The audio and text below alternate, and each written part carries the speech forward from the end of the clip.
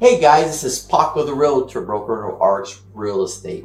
And today I want to talk to you about real estate and its correlation to inflation. I've heard a lot of people tell me that real estate is due to crash, that real estate is overinflated, that nobody can afford homes anymore. Therefore, they have to drop. I think all of those make sense, but we're not in a normal time. I think COVID threw all of this out of whack. And what I mean by that is that due to inflation, coupled with lack of inventory, there's just not enough people selling homes right now.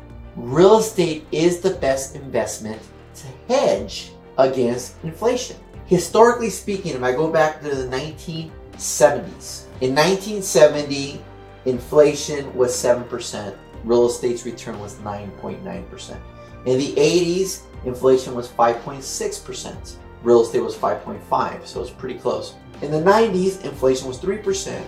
Real estate return was 4%. In the 2000s, they were again pretty accurate, 2.6 to 2.3. In the 2010s, inflation was 1.8, and our return was about 4.9 in real estate. In 2020, inflation was 1.4, and our rate of return was about 9.2. Now in 2021, inflation has climbed all the way up to about 7%. And our return is 18%. What you're going to see is a lot of people, especially with now the war with Ukraine happening, higher rates. You're going to see a lot of volatile stocks and a lot of volatility in that arena.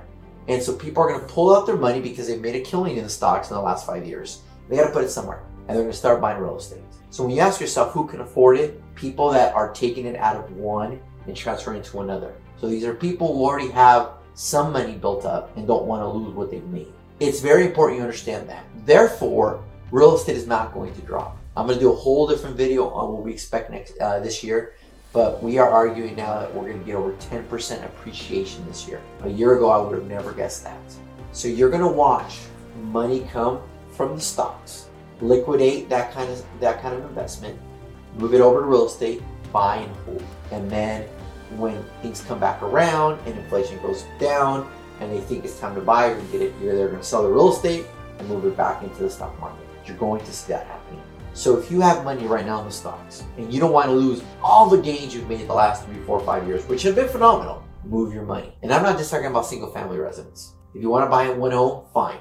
Buy a duplex, triplex, fourplex. Hold on to it for 3, 4, 5 years. You're not going to lose anything, but it's something to think about. A lot of people disagree and think that maybe we're due because of what's happening with Ukraine and with the lack of supply and everything, the logistics issues we're having. I would argue that that's more of a reason to put it in real estate because rents are going up. So worst case scenario, I buy a house and I rent it out. I'm not going to lose. I at least keep my wealth. So start watching for things like that. It's going to happen. The Wall Street Journal did a report, Bloomberg did a report on, and they went back to the 1950s on inflation, and they talk about how the long-term house and inflation tend to move in the same direction. That's a good thing because that's what we're looking to hedge against, right? What is the impact they're thinking? They're projecting that home prices in 20 cities are going to jump 14%. So where's the crash? In a normal market, things go up, things go down. Fully agree with you. But I would argue we haven't had a normal market in 20 years.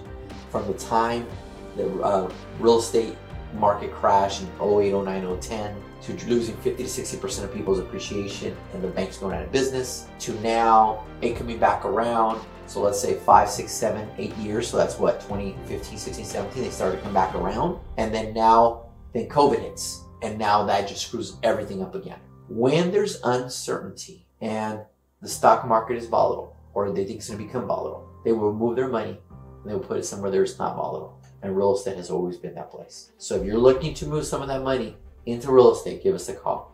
We can have that conversation. Thanks, guys.